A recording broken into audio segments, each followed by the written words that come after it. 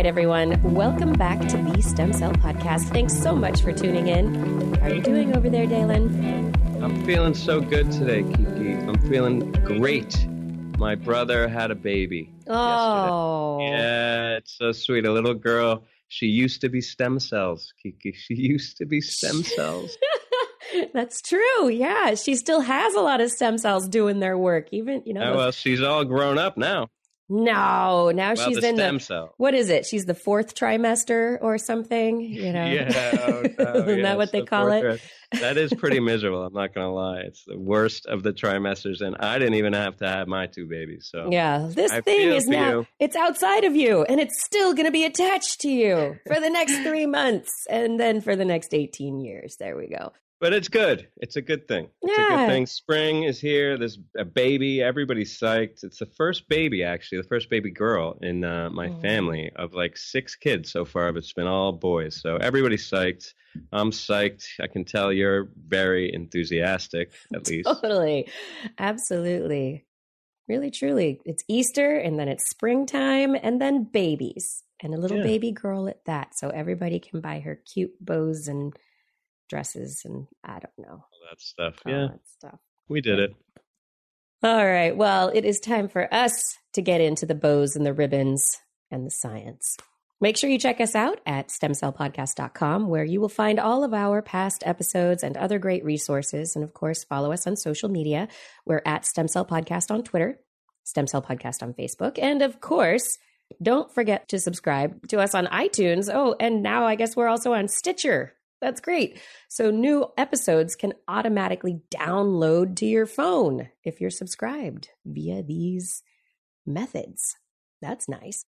Anyway, we have a great show today, and we're going to be discussing the latest science and stem cell news, and we are interviewing stem cell scientist Alysson Muotri about his work on stem cells to understand the eating disorder anorexia nervosa. But first, you ready to round it up, Dalen? I'm ready. Are you ready? I'm ready. I'm ready. Always ready. Let's do it. I want to round it up, but wait. Not quite yet. Oh. As you know, as we like to do, just before the roundup, I'm going to tell you quickly about another way you can get your research paper fill. You know, if you haven't had enough from us, and I know everybody who loves science can't get enough. Stem Cell Technologies has another Connexon newsletter to introduce this week. It's called Extracellular Matrix News. Now, people give the extracellular matrix short shrift. I'll tell you why. It's not like a cell. No transcription going on in there, no DNA, but extracellular matrix is everywhere. It's what everything attaches to. So you got to keep up on what's going on with the ECM, and the ECM news is there for you. It's sent out for free every week to researchers around the world who are interested in ECM biology. Keep current with the latest research, news, events, and jobs related to the ECM at www.extracellularmatrixnews.com. I'm going to get that. But first, I'm going to round it up. Well, you're going to round it up, and then I'm coming. All right, Kiki, kick it off for me, will you? All right. Kicking it off with some sloppy science. Ugh. Yeah, nobody likes sloppy science. I mean, science, this is this practice that we are trained in, right?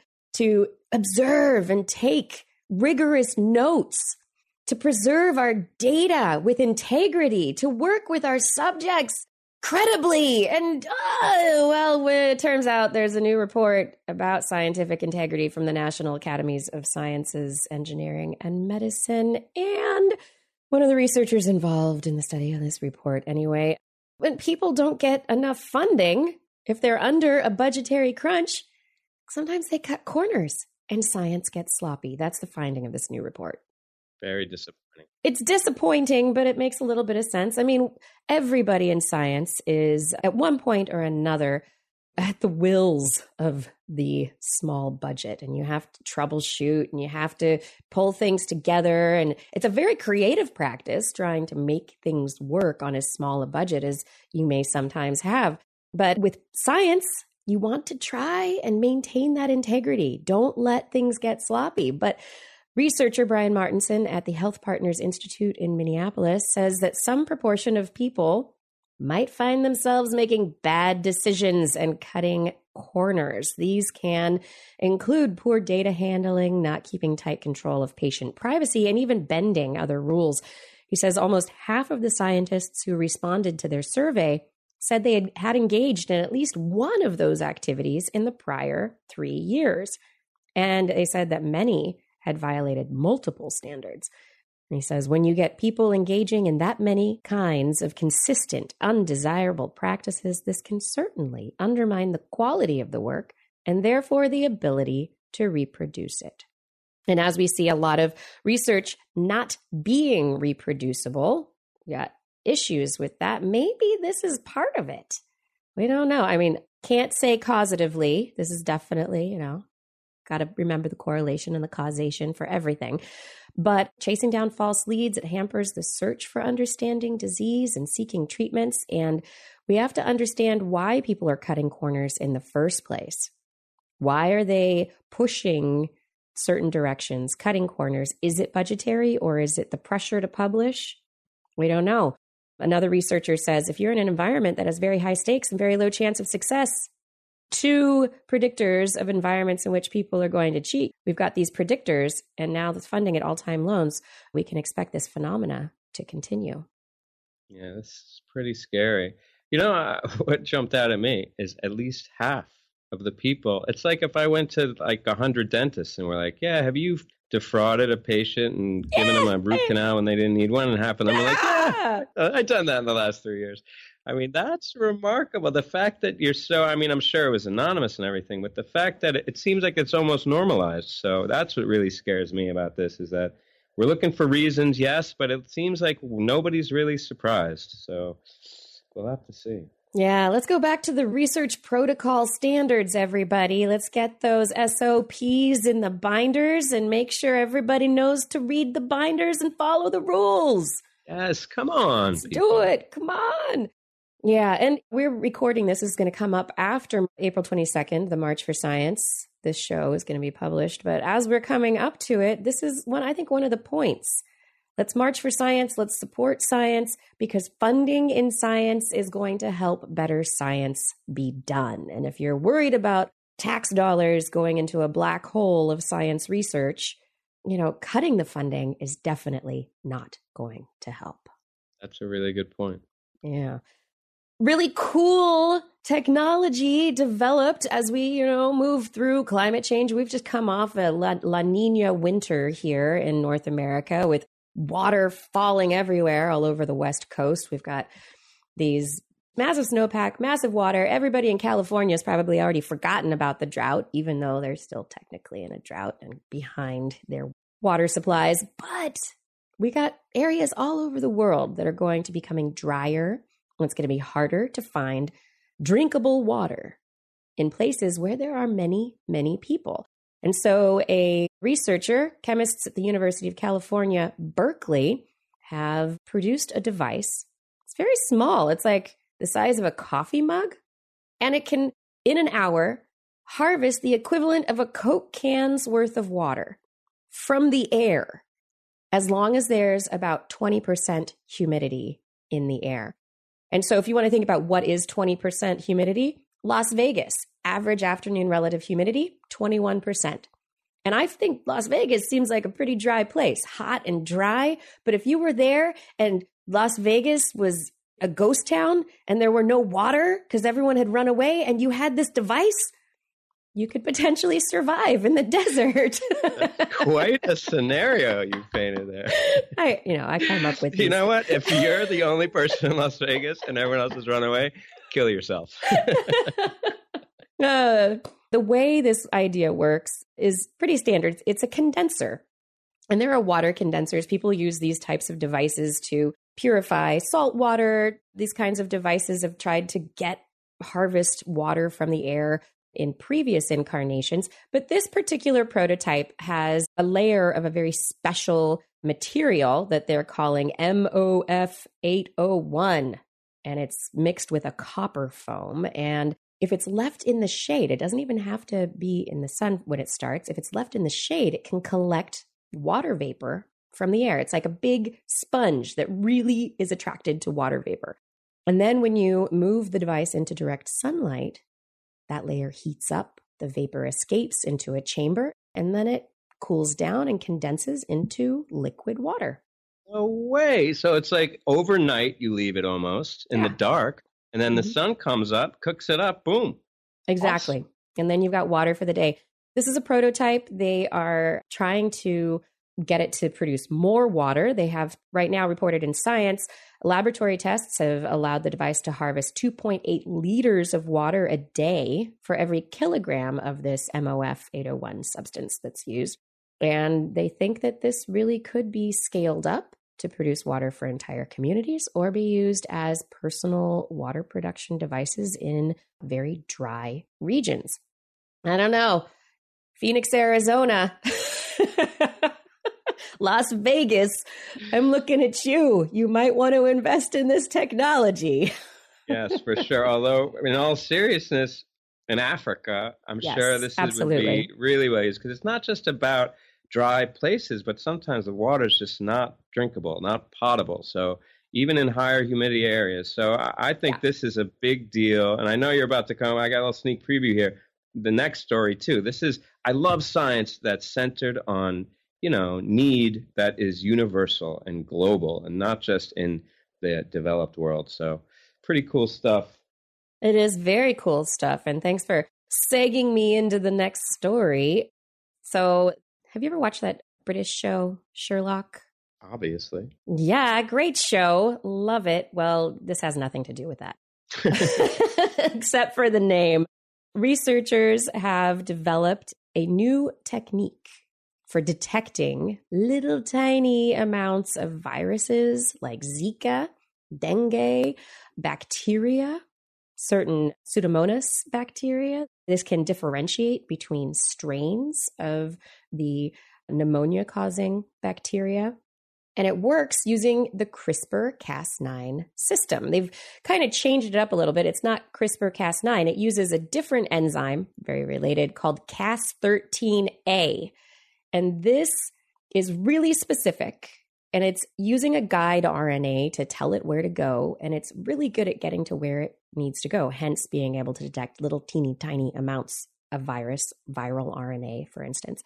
This Cas13A, once it gets to the RNA, it's very specific to RNA. It snips that target and starts cutting RNA that it encounters. It's like snip, snip, snip, snip, snip, snip, cutting little pieces all over. And these collateral cuts, once it's bound and begins its cutting job, this is what forms the basis for this tool that they call Sherlock. Sherlock is this really strange acronym that stands for Specific High Sensitivity Enzymatic Reporter Unlocking. Wow, cumbersome. Cumbersome, yeah. Anywho, they wanted to be cute and I don't know. And Sherlock can find little tiny clues. Makes sense. That's good.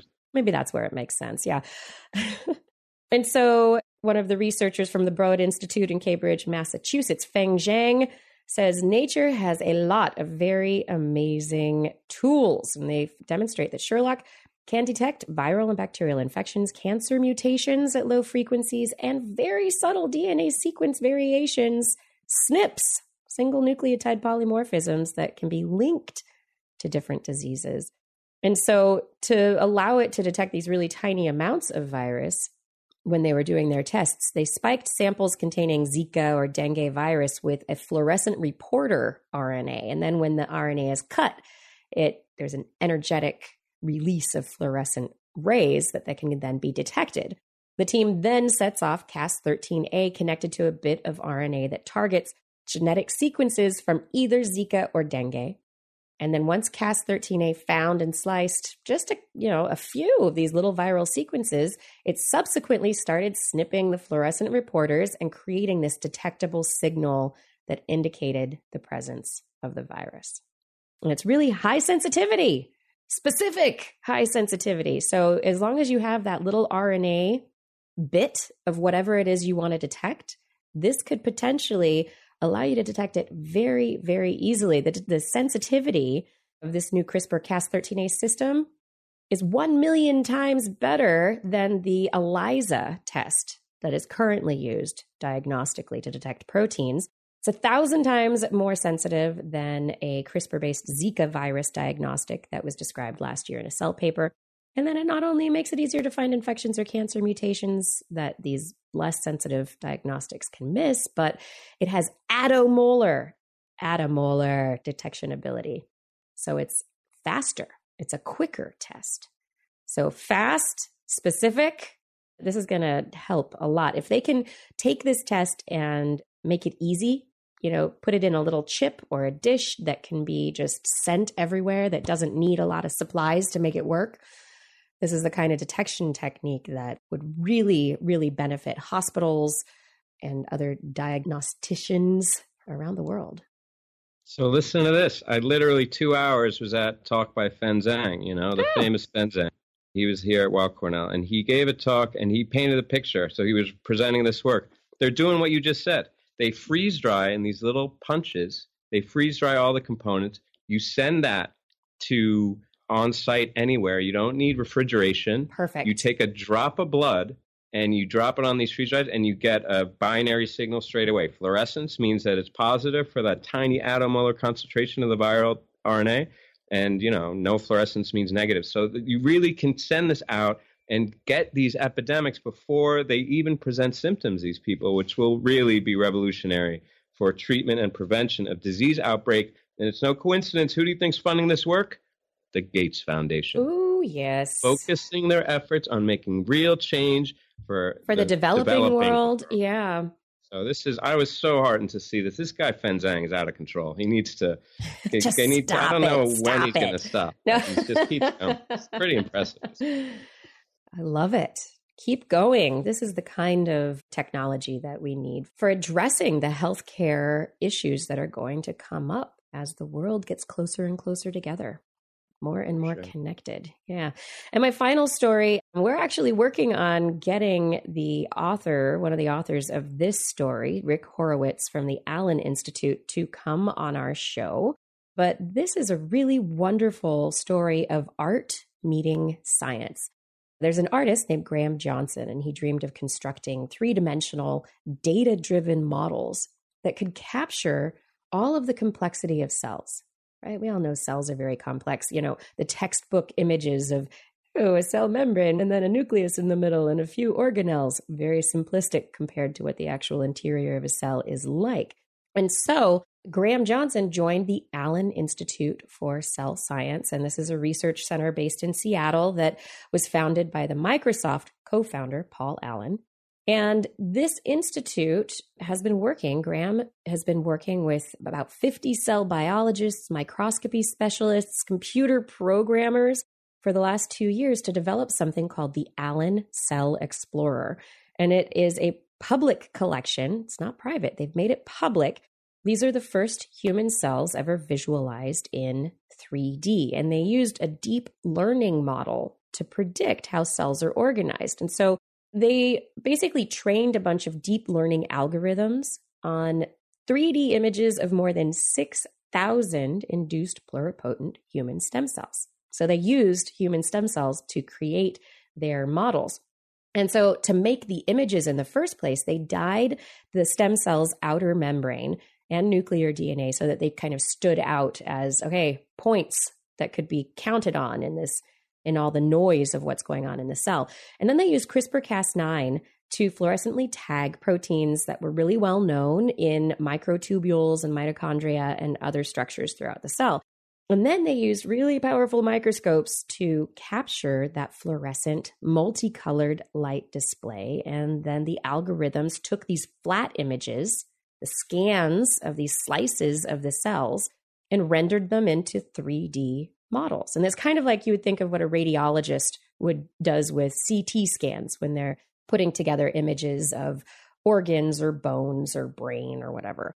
So now the images, they're 3D. You can spin them around in the browser. You can see the mitochondria. You can see the nuclei. And there have been measurements made based on this library now. And they're figuring out general distances, average distances between structures. And they're also looking at protein density. So how are proteins kind of accumulated together or dispersed? And so they're using these numbers to predict where certain structures live inside cells. And so if you give the model pictures of a nucleus and a cell membrane and the microtubules, then it will tell you, the model will say, your mitochondria should be over here and predict where the mitochondria should live. And so right now they're showcasing the model's predictions and 2D image data, but they're hoping in the future users will be able to generate and actually explore three-dimensional cells. And then the other really neat thing, I mean, it's cool starting with stem cells, but what they're hoping to be able to do is visualize the life of a cell. So can you go from birth or growth, division, apoptosis? Can you visualize all these processes as they occur and how the structure of the cell changes over time? Scientists can order detailed information for all of the Institute's fluorescently tagged human stem cell lines at the cost of distribution. This is around $600. And so they've got a bunch of stuff out there, and they're hoping cell biologists, drug developers are going to conduct their studies with stem cells instead of cancer-derived cell cultures that are currently used today, which have their own problems. And so if you're interested, you can go to Allen, ALLEN, cell.org to check it out. But we're going to be talking about the whole process, hopefully, on the next show. Another example, philanthropic effort leading to real scientific advance. In this case, really beautiful, in this case, because of the fluorescent images are really quite striking. There's like Nature or Science that does their visualizations contest. Yeah. The cell picture show. Yes. This is going to be a big winner. Yeah. Clean sweep. Not even applying. All right. Tell me about stem cells. Let's move from pictures of stem cells to new cells. New cells. You want to hear about a new cell? So, there's a million types of stem cells. The original embryonic stem cell was just the first of many type of pluripotent stem cells. Then they had the, epiblast pluripotent stem cells, induced pluripotent stem cells. Now we've got another one, the EPS cell. All right. So this is from researchers at Salk and some researchers based in China. Familiar names, Juan Espizua Belmonte and Jun Wu, who we had on the show a couple months ago, but we'll get to them. So they've created a new kind of stem cell, one that's more versatile than any other normally grown in the lab. It's called an extended pluripotent stem cell. That's the E in EPS. And it can give rise to every cell type in the body. And I know everyone said, wait, I thought that's what pluripotent stem cells did. But that's been confined to the embryo proper, the embryonic cells, all the cells that are in your body. But there's a huge other component that allows the embryo to grow, and that's the extraembryonic tissues. And typically, pluripotent stem cells that we've used in the past have been restricted from forming these cell lines. Amazingly, the researchers showed that not only could these cells contribute to embryos and contribute to the extraembryonic tissues, they showed that just one cell of these EPS cells, one EPS cell can generate an entire organism, which is unprecedented. So is this like, you were talking about extra embryonic, is this like the placenta? Yes. Thanks for clarifying. It's like the placenta. It's the trophoblast, which is like the shell around the embryo when it implants. It contributes to the yolk sac, elements that allow the sustenance and the interface of the mother with the fetus. So these are essential cell types that we haven't really seen before. And it kind of makes sense because we've been getting pluripotent stem cells from that inner cell mass after the bifurcation of the zygote into the trophectoderm and the inner cell mass. So these cells, they kind of go back in time. And as I said, they can reliably give rise to both types of cells and thus the whole embryo and offspring. They were made, these cells, from both human and mouse embryonic stem cell lines. It's kind of a treatment. You take existing stem cells and then you can kind of like bring them back to a more ground state by incubating them in these drug cocktails. These cells were also created from induced pluripotent stem cells that were made from fibroblasts by treating with a typical cocktail. So again, we have a resource now where we can take either existing embryonic stem cell lines or we can get new patient-derived iPS cell lines and make them into this cocktail that will allow them to form extra embryonic tissues. To demonstrate the ability to make all these cell types, the researchers grew an entire mouse from just one cell. Can you believe that? I mean, how does that even make sense? Clonal growth, I guess, showing that it can go in both directions. And they also grew chimeric mice using human EPS cells that integrated into the mice. Now, this is a really big deal. When we were talking to Jun Wu, I guess a couple months ago, We were talking about how he was making these human pig chimeras for making human organs in a pig is one application of that. And the real barrier to doing that in the past has been that the cells haven't been synced up. They haven't been able to contribute because maybe they're too far along in development. And there were some treatments before this that have been made kind of ground state. It's called pluripotent stem cells, a similar type of drug cocktail. And those were able to contribute more to these interspecies chimeras. But this is taking it even one step back, before the ground state, before the pluripotent stem cells in the embryo proper even really exist. So the extension of this study is really exciting. According to Dr. Wu, the superior chimeric competency of both human and mouse EPS cells is advantageous in applications such as the generation of transgenic animal models and the production of replacement organs. We're now testing to see whether human EPS cells are more efficient in chimeric contribution to pigs, whose organ size and physiology are closer to humans. So the fact that these are able to contribute to a greater degree to these interspecies chimeras, Dr. Wu has already showed us that he can get these cells to form a substantive amount of these pig embryos, and he was really only being careful to avoid any ethical complications and to make sure that they were doing their works, smartly and with attention to the many considerations. So I think now we've introduced a new cell type that's likely to give even greater contribution, perhaps even forming whole organs. So I think this is going to be the beginning in a raft of studies that are geared towards, interspecies chimerism. And it's freaky, but it's pretty awesome. Yeah, and the place that my sci-fi brain goes to immediately, I'm like, oh, this is creating humans in a dish. This is, if we can create the placenta and we can create all that. Where's your IVF going to go next, Dalen? It's not going to be in vitro. It'll just be in the synthetic ex utero, exactly. Yes, well, I think welcome to the Matrix. Remain in your imagination, Kiki, because we got to make that uterus first. But hey, I'm not saying it'll never happen. I'm just saying it's not going to be 5 to 10 years. No, all right? No, not at all. No promises. But I'll tell you what's going to happen before 5 to 10 years, and that's we're going to gain some insight into familial pulmonary arterial hypertension.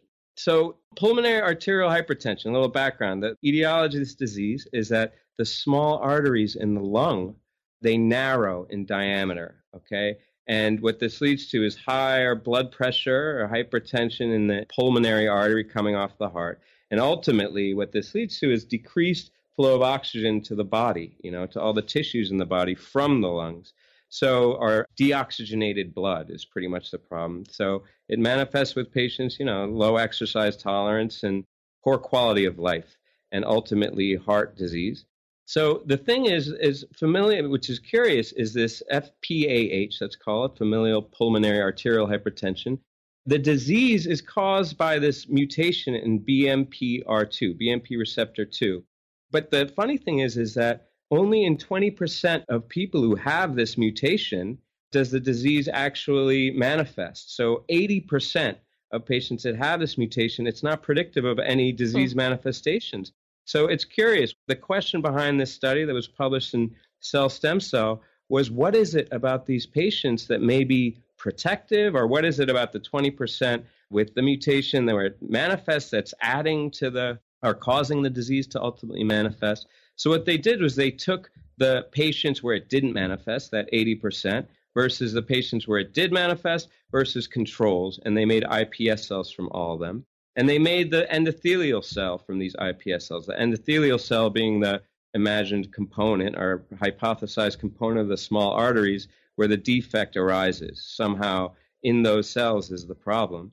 And they performed an analysis of the endothelial cells from these 3 lines to look for what was different in terms of modifiers of BMP signaling. And phenotypically, the cells in the diseased patients where it actually manifests, they actually recapitulated perhaps some elements of the disease. The endothelial cells showed reduced adhesion, survival, migration, and angiogenesis compared to the non-disease manifest and control cells. And when you looked at the cells where the disease didn't manifest, so this is the 80% of cells where there wasn't a disease, it was called the rescued phenotype in these cells. It was thought to be, and it looked to be, due to an increase in factors that are specific for BMP activation, or in reduction of an inhibitory influence on BMP. So bottom line, in the cells where the patients weren't affected, it seemed like there was some way of augmenting BMP signaling, protecting or rescuing BMP signaling that wasn't present in those 20% of patients where the disease actually manifested. And this is amazing because it highlights a potential protective modifier for these patients where the disease does manifest in this FPAH that could help either inform the progress of disease and even identify treatments and treatment strategies. So you can imagine if you have an indicator and, in the future where everyone's genome is sequenced, you have someone with the BMP mutation that puts them at risk, you can maybe prophylactically treat them to reinforce BMP signaling and avoid manifestations of the disease. So this is another case of using iPS cells to gain insight into disease and to, perhaps treat that disease, not using cell therapy per se, but using a more traditional pharmacological regimen, perhaps, that augments signaling in these at-risk patients. Yeah, and with cardiovascular disease being one of the top killers, if not the top killer of people, especially in the United States, even reducing that 20% of individuals will have a dramatic impact. Right. And you never know, even when the disease starts to present, maybe you can reverse it. Yeah. So really important study. No coincidence, it's in cell stem cell. And now I'm going to go to something that's, less clinical, but has real implications. So there was a whole suite of studies in cell stem cell in the past issue that were focused on genetic heterogeneity in human pluripotent stem cells, specifically induced pluripotent stem cells. Okay, so a long-standing question in the field is why is the expression patterns and the differentiation potential and general behavior of different iPS cell lines, why is it different? Not only between people, so one person's iPS cell behaves differently from another, but also in different iPS cell lines from the same patient, you can get different kinds of behavior. So a long, history of studies have looked into this since the advent of iPS cell technology, and epigenetics and the residue of the cell of origin has been implicated in this process, and maybe topic or continued expression of the reprogramming vectors has been implicated. But this was the first, or these many studies, but we're going to focus on one out of Ihor Lemishka's lab.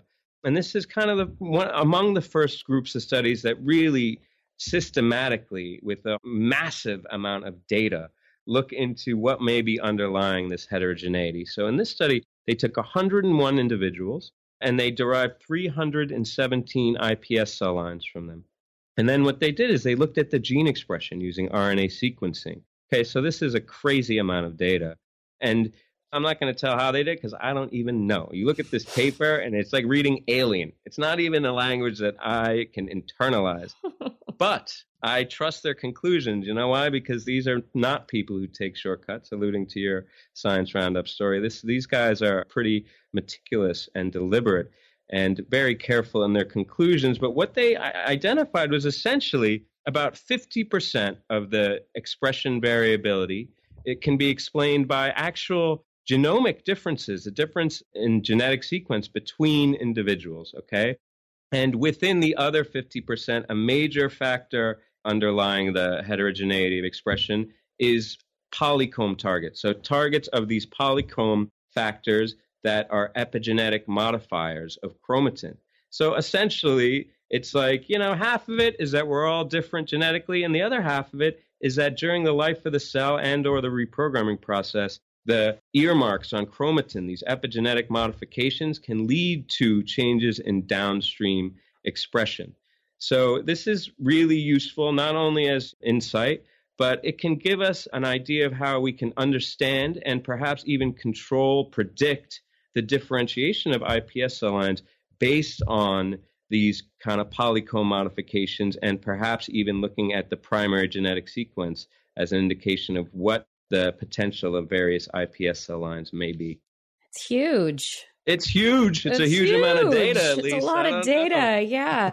I love it's the these findings shed light. I mean, I think of it as like, you're maybe opening a door into, this really huge dark room, Yes, huge. Visualize just a small amount of light entering this cavernous dark warehouse of data.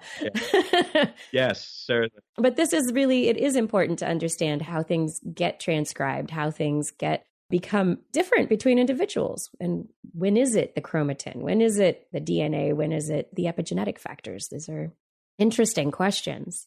I, for one, was surprised by 50% of difference being accounted for by just genetic variation, especially when you consider that, we share 50% of our DNA with a banana, Kiki. So, when you're talking about human to human variation, genetically, we're like 99-point-something% identical, right? Yeah. So how can such an expression? It's really bizarre. I don't even want to ask that question to these guys because they'll probably send me about a million figures and I'll go blind. But it's an interesting question that someone should ask, someone with patience. Yeah, it's funny, though. I mean, I think we've been saying this for a while, coming from the biology behavior side of things. There's the nature versus nurture debate. And for a while, I've been talking about it being 50%, about 50% nature and about 50% nurture. And this is kind of hitting that from this different data direction. That's what I think is interesting. 50%. It's a round number. Mm-hmm. Yeah, and we'll get into that. I think we should talk about with Dr. Muotri. I mean, part of his study that takes such courage is trying to reconcile that environmental with the genetic. So we'll see. We'll see how that works out with his own iPS study. All right, last story. This one's about the brain. My favorite. Love the brain. I mean, I'm different. I have a heart. You've got a brain. What are you? You're the Tin Man? I'm the lion. Well, Tin Man, I'll tell you something. You ain't too shabby in the brain department, but, everybody knows somebody that's affected by disease, and particularly Parkinson's, which is with the advanced age, people are living longer than ever. That's increasingly prevalent. We've got a new approach to treating Parkinson's, and this is kind of an in situ approach, okay? Rather than generating cells in vitro from induced pluripotent stem cells, replacing those dopaminergic cells with exogenous supply, these researchers have an approach that's focused on direct in situ transdifferentiation of a closely related cell, the astrocyte. So the astrocyte, it's normally supportive of the neurons, but these researchers are showing that with a relatively simple cocktail of transcription factors, you can directly reprogram a cell that is already inside the brain and change the function in a way that you can improve neurological symptoms. That's a quote from senior author Ernest Arenas, who is a professor of biochemistry at Karolinska Institute. So previously, as I said, scientists have been nudging cells to pluripotent cells first, and then making the specialized cell of interest. But, that's complicated. When you're changing the cell into induced pluripotent stem cell, we've learned from all these studies that have come before that there's a lot of considerations you have to bear in mind, considering oncogenesis, considering any residual pluripotent stem cells that may form teratoma. So direct transdifferentiation to a non-pluripotent stem cell would be preferable. And people have done that in the dish. They'll grow whatever kind of cell, fibroblasts in some cases, or other types of cells, neural in some, and transdifferentiate them in a dish. But this group, using a cocktail of 3 genes in a small RNA molecule, so those genes are NeuroD1, ASCL1, LMX1A, and the microRNA 218, miR218. These researchers, they forced astrocytes to transform directly into dopamine neurons. So they did this in culture with cultured human astrocytes that they reprogrammed, and they acted just like normal midbrain dopamine neurons. They grew new axons, they made long fibers connected with other neurons, they fired electrical signals in the synapse, and they released dopamine. That's what we need them to do. That's what you want, but they didn't stop in a dish, Keek, because, we don't need dopamine in a dish. We need dopamine in your brain. Yeah. Although they didn't go into my brain, thankfully. They went to a mouse. First, they modeled the disease by destroying the dopaminergic neurons in one part of the brain. And then they injected the cocktail of genes in the miR218 into the brain and observed as the mice walked in a tiny treadmill. So typically the disease manifests with unilateral dysfunction. Within 5 weeks, the mice began to walk straighter. Their movements were coordinated and the posture was improved. This is a big deal, and it's not some small time result. This was very well controlled, well defined, I think proven to agree of convincing the reviewers at Nature Biotechnology, a major journal. And this approach opens a new door towards novel therapeutic approaches for Parkinson's, directly converting astrocytes. If a patient disease onset begins, you can put this cocktail in the brain, however risky that may be, we'll have to figure out. And then you don't have to worry about immunosuppression or rejection of those transplanted cells, or that they're going to form some crazy other process or mislocalize in the brain and cause, an exaggeration of symptoms. Yeah. So it seems to be more practical, especially considering there's more than 10 million people in the world living with Parkinson's. And directly transducing their cells or transdifferentiating their cells like this could be a way of managing their symptoms. Although we should note, importantly, that this isn't going to stop the disease. This isn't going to cure what's causing the loss of these dopaminergic cells. So if they do transdifferentiate, they may be attacked as well, the cells that you reintroduce there. And then you can always reapply the therapy. But this is something we should bear in mind in terms of how practical this is going to be, in addition to other things regarding safety. But just the idea that you can affect a physiological result and relieve disease symptoms in an animal model using just this cocktail, an acellular kind of approach, I think is revolutionary, at least for the treatment of neurological disease. Yeah, I mean, the big thing here, though, is that it's not curing Parkinson's. And so whatever it is that's causing the deterioration and the loss of the dopaminergic neurons is not being halted by this treatment. So it's exciting. I mean, from the standpoint of people having to take a whole bunch of medication and having to foot the bill for, or, the insurance companies having to foot the bill for how many years of medications to moderate the symptoms that just continue to degenerate. This could potentially halt the course temporarily. It could, and depending on the cost difference, if it's this injection process, it might be cheaper than 10 years of medication, if it has like that same time course of success. But I think it's exciting. I think it's very exciting. It's exciting. It's a lot of theoretical there. It's a lot of theoretical. It is. But I think you're right about going into the brain and reprogramming cells in the brain. It's not a transplant. This is just saying, hey, astrocytes in this little area of the brain, why don't you do something different? I think that's the challenge. How focal can we make that delivery and how sustained? But you make the brain and then the brain can remodel, but it's hard to introduce new things to the brain. So best to, adapt in existing structures. And the brain is famous for that, right? Yeah. People who have strokes end up, the plasticity of the brain is amazing. So this is just kind of, exploiting that plasticity, maybe augmenting it a bit. It's a pretty cool story. Yeah, and I think, taking the astrocytes as well, which are known as supportive structures, and I was expecting this story to run the course of, and we're making them even more supportive to support the dopaminergic neurons that are still there. No. So it's a neat direction to go. And I think that about does it for our roundup. It's time for the interview. But first, our friends at Stem Cell Technologies want to tell you about a new product. Cloner, rhymes with donor. Cloner is a medium supplement designed for greatly enhancing the cloning efficiency and single cell survival of pluripotent stem cells. And unlike current methods, Cloner will enable the robust generation of clonal cell lines without single cell adaptation. This minimizes the risk of acquiring genetic abnormalities, which is really important in your work. Cloner is not yet available, but Stem Cell Podcast listeners can sign up to receive notification for when this product becomes available. And if you are interested, head to www.stemcell.com/cloner, spelled CLONER, to sign up. Get yourself some Cloner, people. It's good. Yeah. All right. So our guest today is Dr. Alysson Muotri. He's the professor at the School of Medicine, University of California in San Diego.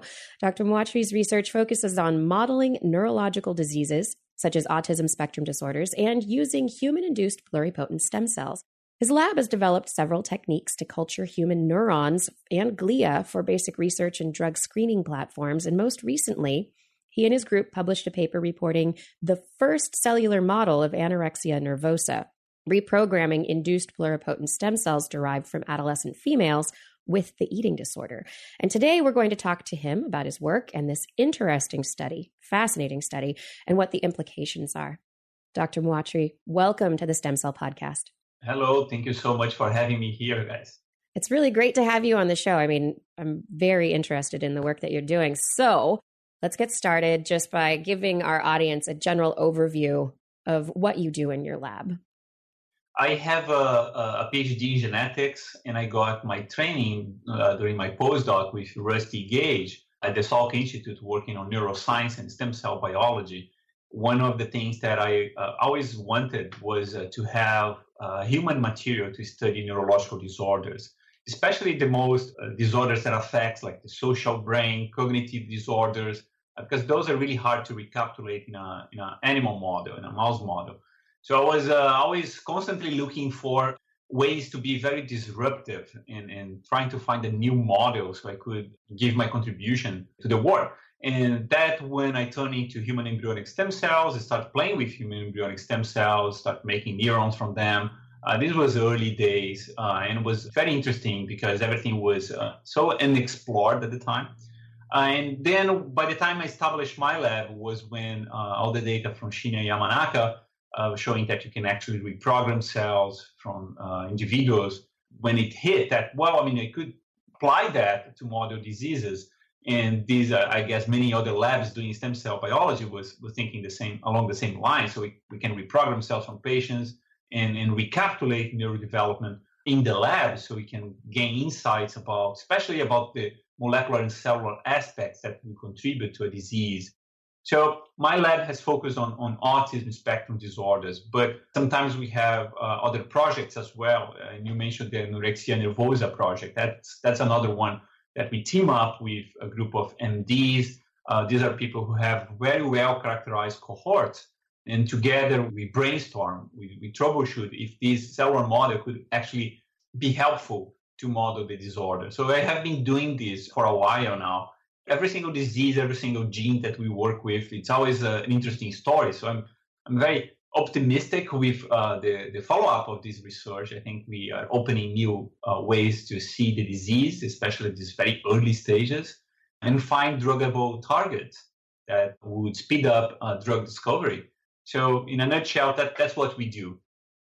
So Dr. Muotri, you are alluding to the kind of new means of insight and gaining insight into disease. And I think it's really easy for a lot of people to imagine how iPS cells have revolutionized the way we approach diseases like Huntington's or degenerative diseases that have a biological basis. But I think it takes a lot of imagination, and to your credit, to try and think of how you can kind of get insight into psychopathology, because I think a lot of what I think as a layperson in that regard, think that it's more the convergence of society and like biology there. So it's so much more complex, not to mention personality and all those things. So what are some of the challenges? Obviously is a straightforward question, but I think also you alluded to this, some of the ways that now these tools can provide an insight that you've never had before into psychological disease. Maybe you could address those two sides of your research there. Right, that's a great point, and that's perhaps one of the major limitations. But there are ways to work around that. So when we reprogram cells, you're basically capturing the entire genome of the person in there, and you erase the epigenetic markers, so the interactions with the environments are lost in your model. So you kept all the genetic information, and everything resulting from that genetic information is what we have in your model. So in a way, I mean, it's really good. So you can prove a genetic basis of a specific disease. And I think the example of anorexia, it's an interesting one because genetics was not that clear. I mean, people have been doing like GWAS, trying to associate variants to the disease for a long time, and it's never that clear. But then, I mean, when we reprogram cells and you find something that seems to have a logical, biological underlying of the disease, that's reassuring that maybe there is a biological component into that. Obviously, I mean, the negative result you can never discard. But then, I mean, if you have something, I mean, how do you incorporate the environment and the other things in your model? So I guess, I mean, that's a hard question, and I don't have like the perfect answer. one thing that we have been playing around, and I think it's an interesting approach, it is we transplant those patient cells into a mouse brain. We create chimeric brains. So these are human mice chimeras where the mice will be born.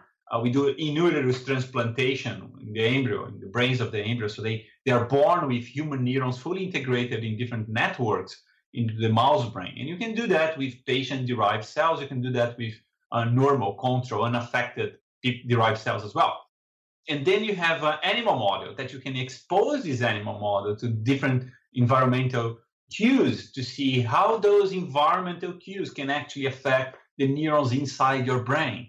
You can even use neuroscience tools that we have right now to see, are those neurons responding to that environmental cues? Are they being plastic enough? Is there a difference between the patients and the controls? So that's our form of incorporating the environment into these disease modeling using stem cells. We think that perhaps in the future, we could completely eliminate an animal model and work with other tools, perhaps computational modeling. But that's in the future. Right now, that's what we are doing. We really recreate networks containing human neurons in there. And obviously, the question is, how many neurons is enough? We try to go very low in numbers. So 1% of the neurons in a mouse brain would be human. That's the lowest we want, because then we can analyze individual neurons and not get noise from different fibers that will form. It allows you to look at individual neuron into a network as well to see how that neuron responds. That's the path that we decided to go right now. And so you were taking, for this particular anorexia nervosa study, you took actual samples, took stem cells from patients to be able to model this disorder. Can you just kind of briefly go through the methods that you employed? We work with a very well-characterized cohort of anorexia patients, and these are females that goes into the eating disorder clinics here at UCSD. And they donate the fibroblast. We got a non-affected family member. We even have non-related controls as well. And we reprogram these cells, pushing them back to this embryonic stage. And from there, we make neurons in a dish. So the techniques that we specifically used for this study was just pan-neuronal differentiation. Our protocol is more into driving these cells into a cortical frontal lobe fate. And then we start looking for different phenotypes. And as I mentioned to you, we have been doing that for other disorders. Some are easy to find, perhaps a cellular phenotype. Neurons are less arborized, or they make a low number of synapses compared to controls. In this case, we were working with 4 patients and 4 controls. Initially, that's what a postdoc can handle at the same time. But we couldn't see anything that was dramatic, at least at the morphology or cellular level. So we look for neurotransmitters. Usually those diseases have defects into the network. So you should see something in neurotransmitters. We screen a bunch of them. We couldn't see any difference. So at this stage, it might be that we're looking for the wrong type of neurons, that the cortex has nothing to do with this disease, and you should look for other neurons. For example, dopaminergic neurons that has been already correlated to anorexia. But before we move into driving these cells to different types of neurons or brain regions, we thought that we should perform an unbiased transcriptional analysis. So we extract a total RNA from those neurons, and then we subject to a computational tool so we could compare what are the genes that are up and down in the patients compared to controls. And to our surprise, it was the differences was all mild, but there is one gene, and that was basically the punchline of this story. One gene that was highly upregulated in the patients compared to controls. So the gene was definitely up in the 4 patients. We validate with independent samples as well, different patients. And so far, in all the patients that we have been testing, this gene is upregulated. The gene is called tachykinin receptor 1. It is a gene that is not super explored, super studied, but it has been correlated with several other diseases, such as chronic inflammation, cancer, infections, and most importantly, additive disorders as well. So we thought that, that's perhaps a cue, a hint that something it's important. So it's a receptor for a neuropeptide that basically works throughout your brain. And virtually all cells have this receptor. And this neuropeptide, the tachykinine peptide, actually makes this bridge between the gut and the brain axis. It actually informs your brain what's going on in your gut. And that's why we think it's very relevant, because it has been correlated to fat metabolism and the perception of fat in your brain. That to me was the most amazing thing. So that might explain why fat food is usually associated with high anxiety in those patients. They try to avoid this high fat food. The perception of fat is also interesting. They see themselves as fat. The analysis of anorexia, the clinical analysis, is quite interesting, because if you show a skinny person, they would definitely recognize that's a skinny person. But when they see their skinny image reflected in the mirror, they don't see as a skinny person, they see as a fat person. So they try to avoid eating too much fat because they feel that they already have enough. So there's an aversion for eating. And the fact that we got this specific gene, specific pathway, and to me, just showed that, wow, we are revealing something here that was never appreciated before, never correlated with the disease before. In that sense, I feel that, we might have hit the jackpot, might be just a piece of the puzzle, but it's an important one. I'm sure you've considered, or maybe the reviewer gave you a little bit of grief or heat in getting the paper through, but how about, you talk about the epigenetic residue being reset and the power of this tool. Is there a possibility that it's an acquired defect in the tachykinin, and then it's that somehow that epigenetic residue is carrying through the reprogramming process and manifesting in your cortical neurons in a dish? Or, it's difficult to exclude that possibility, but either way, I think it shows the relevance of this disease. But what's your take on that? That's absolutely a great question. And this is definitely something that we are following up on trying to see how this upregulation is actually happening and what stage during the process this happens. We definitely don't see that into the iPS cells, for example, or the NPCs, the progenitor cells. We kind of exclude that this is something that was carried on. But nonetheless, it might be that there is a leftover of an epigenetic mark that points to that once the cells reach out to a more postmitotic neuronal fate. I see. So you showed it wasn't there in the direct progenitors of the cells. Yeah, that's a very strong piece of evidence. In terms of individual variability, and what many people probably think of when they consider a disorder like anorexia is that it, like we've mentioned before, that it's psychological, that maybe it is associated with stress or anxiety or depression or any number of things. I find it really interesting that you didn't see any morphological differences in the neurons that you were culturing, because in depression, for instance, neurons do not synapse as much. And so you would actually see changes and differences. And so can you comment a little bit on maybe why or why not this tachykinin receptor and peptide are not involved in morphological differences?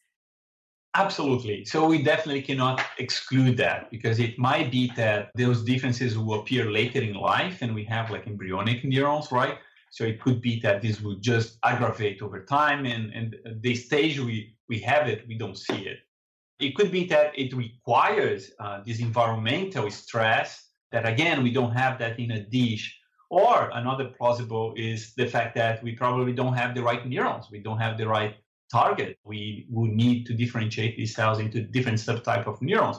Perhaps we will see something. So the transplantation aspect to generate the chimeric animals for this disorder is quite interesting, because you can also apply the stress factors into those animals and see if those neurons will still have these morphological differences or not. And you can play with the diet as well, how the diet would affect the stress on those neurons. So these are all open-ended possibilities. It's really interesting that now having a target, I'm just thinking this through it. We're talking about maybe changing the treatment, because I think the appreciation now, it's that it's the societal influence or there's pre-existing, conditions that make you at risk. But how do you envision that kind of treatment taking place? Let's cut to the chase and say we're at a place where we can target this molecule. Can you give us kind of your imagining of how a therapeutic intervention with anorexia what kind of shape that might take? For now, so people are aware of that, that is not really like a treatment for anorexia. What you do is therapies and try to ameliorate the condition for those patients. So thinking about target, using the whole work with iPSCs has opened up this idea that we need to study more our species. Yeah, I mean, it takes a lot of courage, I think, to get into these psychological disease models. So kudos to you. In my situation also, working with kids, for example, under the spectrum of autism, and we rely so much on postmortem brain tissues, and most of those tissues are not really of good quality. And we don't have that many to begin with. And the same for anorexia. So having a collection, a brain bank, or even other tissues as well, so that's something that I feel that we are missing as a scientific community.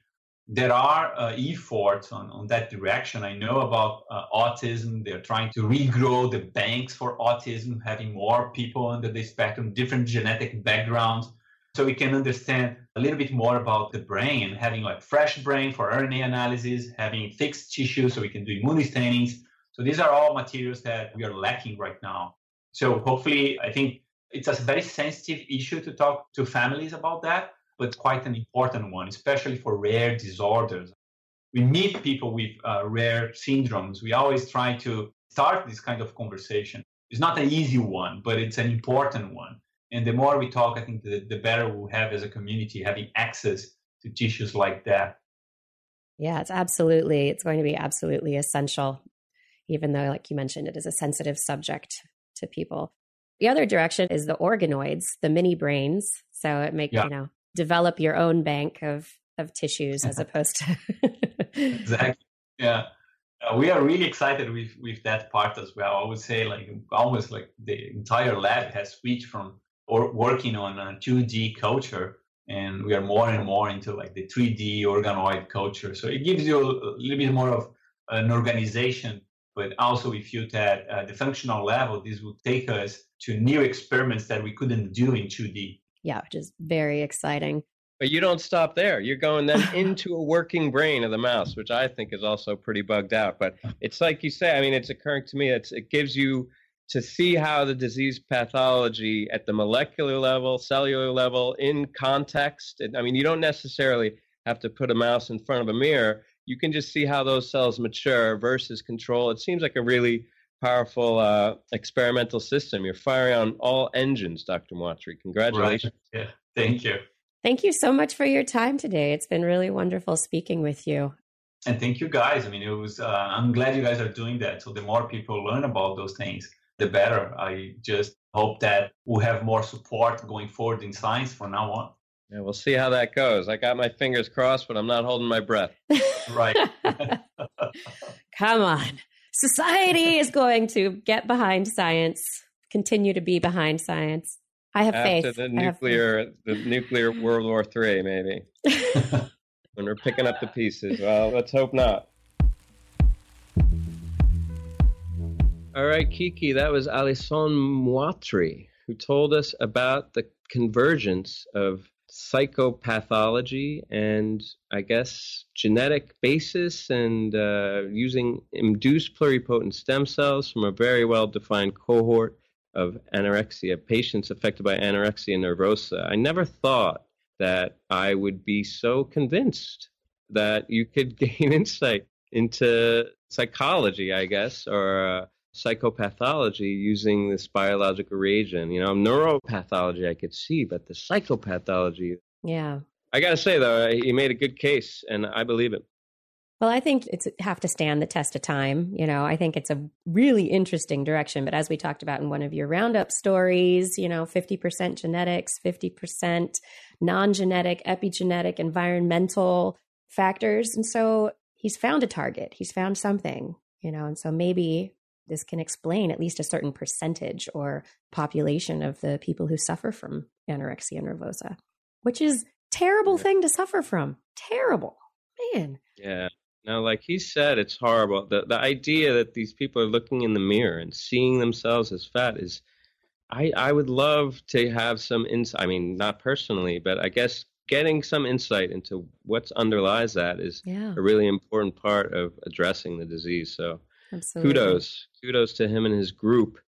But now, it's time to rant. I'm going to rant, but you're going to rant too, I hope. I've got some ranting. Today, I need you to help me out here because I don't have a lot of insight into the Facebook and the social media, and I know that you're very good about it. So I've heard Too about good. I need to get out of it. Well, bearing in mind what we're about to talk about, this might be the time to jump ship. But, if you've been following the news, what's going on with this? People are posting these heinous crimes on Facebook and Facebook Live. I heard a story a long time ago. This woman, she posted her friend being raped in Facebook Live. And now there's this other guy who's murdering people and posting. Can you please tell me about what's going on before I blow my top? I have no idea what's going on. I mean, we're talking about psychopathology. This is social pathology that has descended. People have been posting videos to the internet for as long as the internet's been there, but I don't understand it. First off, posting these terrible things, not stopping a rape, not stepping in when you see somebody being beaten. I mean, you're just going to pick up your phone and, I'm going to put it on my Facebook Live and I don't know somebody might do something about it. Yeah, somebody do something. I'm going to post it to you. Somebody over there in Arkansas, come over here and help me out. You have a phone. Why don't you dial 911? Seriously, what's going on? It's so scary. And not to mention, I mean, how does this get on and stay on the internet? People are sharing it then. People are sharing this stuff. And you know what that's going to do? It's going to create a rash of these. I just learned that this guy ultimately shot and killed himself who did this posting just today, which it'll be a week ago by the time this is posted. But the fact is that now there's a bunch of people out there who are like, you know what? That's a great idea. I want to get 1 million hits on my video. And what are they going to do to get it? Sick, Kiki. I know. This video was shared of this man killing another man. It was shared 1.6 million times, in a day. That's horrible. Within one day, 24 hours. And yeah, who are the people? So maybe it gets shared or you see it in your newsfeed, in your stream of social consciousness, right? And then you share it. Yeah, and then are there likes? What? If there's likes for this thing, I'm gonna get upset right now. I know. I bet there's a bunch of likes. There needs to be a point where people step in and say, this is not okay. It took something like 3 hours for Facebook to figure out that video was there and to take it down. That video could have been reported within the first 5 minutes. 1.3 million hits in 3 hours, huh, Kiki? People couldn't get enough of this video, huh? See something, say something. We got to stop, nip it in the bud. This is us. This is our world, people. Come on. Yeah, let's share positive things. Let's share things to try and help make the world a better place. I mean, share pictures of your kids. Yeah, more babies. Can we have more babies on the internet, please? Cats, babies. I'm so bummed. I started off this podcast. I was psyched. My brother had a baby. And I guess circle of life. Of course, I'm going to end the podcast miserable. Talking about that. Oh, well, you're miserable. You're just a miserable person sometimes. Jeez. Sometimes, Kiki, sometimes. Yeah, you can say it. Let's close this down by, I want to say thank you to everybody who does share the positive things and who really actively tries to make the world a better place. Thank you so much. I appreciate that. Keep it up. Keep it up. And all you trolls, go to hell.